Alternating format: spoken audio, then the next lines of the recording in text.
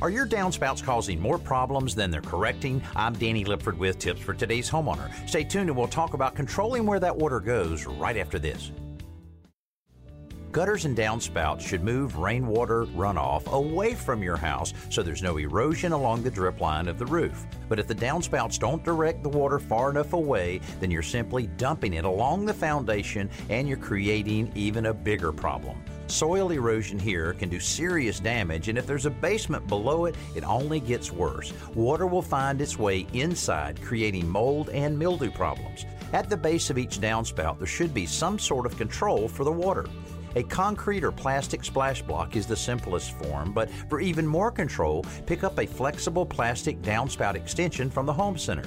This accordion-style pipe can be manipulated to turn the runoff in any direction you choose. That may include directing it into an underground drain pipe to carry the water to a safer spot. I'm Danny Lipford with tips for today's homeowner.